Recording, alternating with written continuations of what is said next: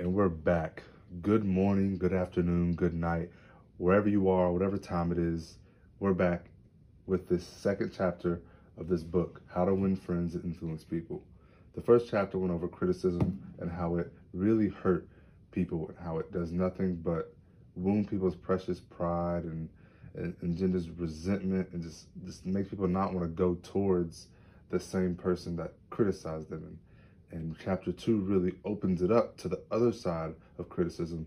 And it's all about why people feel important. The desire to be important is the craving to be appreciated. It is, in other words, the desire, the key words of it is desire and craving. People crave the feeling of importance, the feeling of contribution, the feeling of knowing that they played a role in someone else or something else. This feeling is often something that we crave because we want to know or become part of something else that's more than ourselves.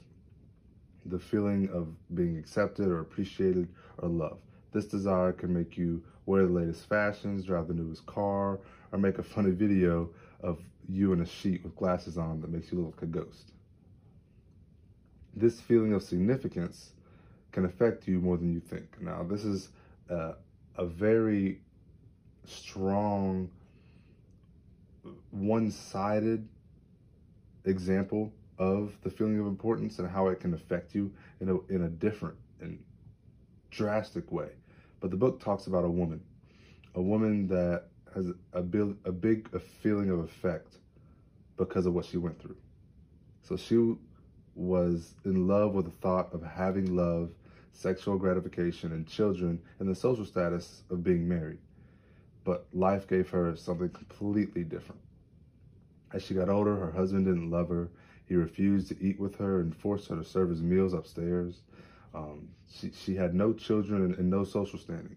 As a result of that, she went insane. In her imagination, she divorced him and resumed her maiden name. She now believes that she's married into English wealth and requests to be addressed by Lady Smith.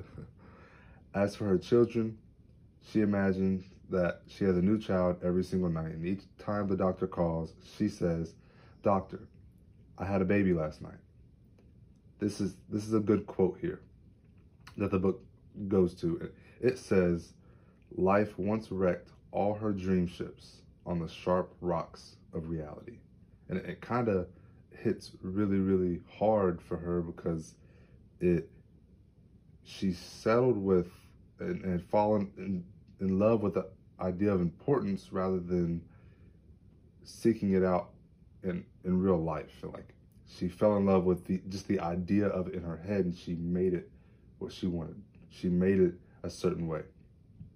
And it just really affected her. Now, even her doctor says, even if he could, he wouldn't snap her out of it because she would be she's so much more happy in the dream, in the idea of where she is right now.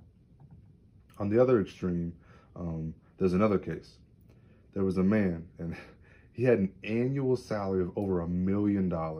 That was more than $3,000 a day. Like, if you really think about it and do the math all the way out throughout the entire year. That was back then, though, 1920s, when $50 a week was considered well off.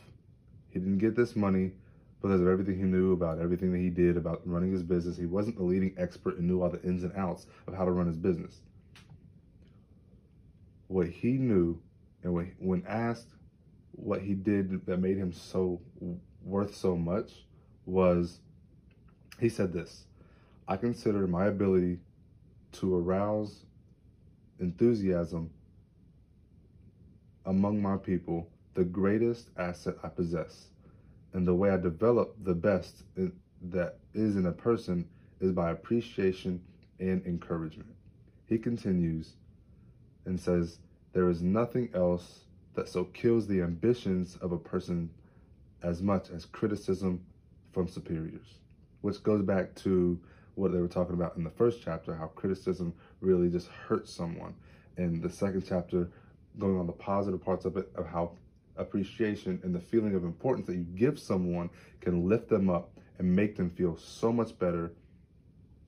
But he continues, he says, I never criticize anyone. I believe in giving a person incentive to work. So I am anxious to praise and cautious to find fault. That made him so valuable. What made him so valuable was his ability to light a spark under those around him, and it brought out the best in his employees and the people around him because he applied it in other areas of his life. Most people, they don't really think about something like that. They don't think that the little things, saying thank you, showing the gratification, making someone feel as if they are significant in the little tasks and little jobs that they do, whether that be a doorman, whether that be a server, whether that be a bartender, like especially a bartender. A bartender, you go to have a conversation. You don't always go to have a drink. You go to make a friend. You go to vent. And showing your appreciation towards that person can make them do the same thing to someone else. So that trickles down. It goes from one person to another person, and it helps the entire community, honestly, grow in contentment and happiness. And it helps you communicate with one another so you can better communicate with other. It just, honestly, it just trickles down, and it helps the entire community. Overall, as people, we do very little encouragement. That's something we need to do a lot more of. We fail to congratulate our kids when we see them reading a book or when they complete their homework. And nowadays, we fail to congratulate them even if they go outside. We want them to stay inside and stay safe. We don't even want our kids to go outside anymore and be kids and be children. But nothing pleases children more. And hear me when I say this, nothing makes kids happier more than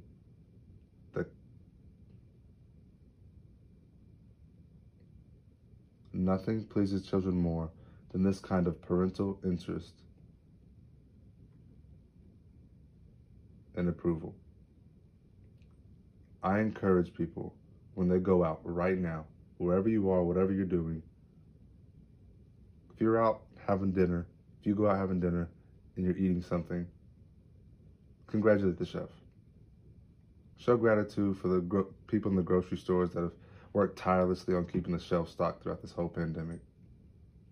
Show appreciation for the DoorDash and Uber drivers that have been so plentiful in the past couple of months. Say thank you in advance for the things that are already yours. That's something that we really, really need to do right now. And that was something that I've been doing and showing appreciation, and especially in those around me, because I have been in the service industry, and I've cooked and I've done different things, and I have myself felt better when appreciation and when people are just like, thank you, not just money wise, like people stop and go out of their way to say thank you. Take, for example, the past couple of years, I have my best friend Scout. He makes it his mission. He makes it his absolute mission. Whenever he sees anyone in uniform, he stops what he's doing dead in his tracks, walks over and shakes their hand and says, thank you for your service. And I've kind of adopted that. And every time I see someone, I try to do the same exact thing, because he made me want to do that for myself. He made me want to show them appreciation, because I don't think they don't receive enough. I think maybe 50, 75 years ago, 25% of the United States population was in the military. Now, it's less than 1%. They are such an important part of our economy, of our life. They provide protection in many ways. But overall, chapter 1, criticism, really shows how poorly criticism is and how it's used. And chapter 2 opened up to be a very, very opposite side of the criticism part, is the showing appreciation and gratitude and showing everything you're thankful for. But that's been the next one. Hopefully chapter 3 can really, really brighten up a lot more things. I'll see you all next time. Bye-bye.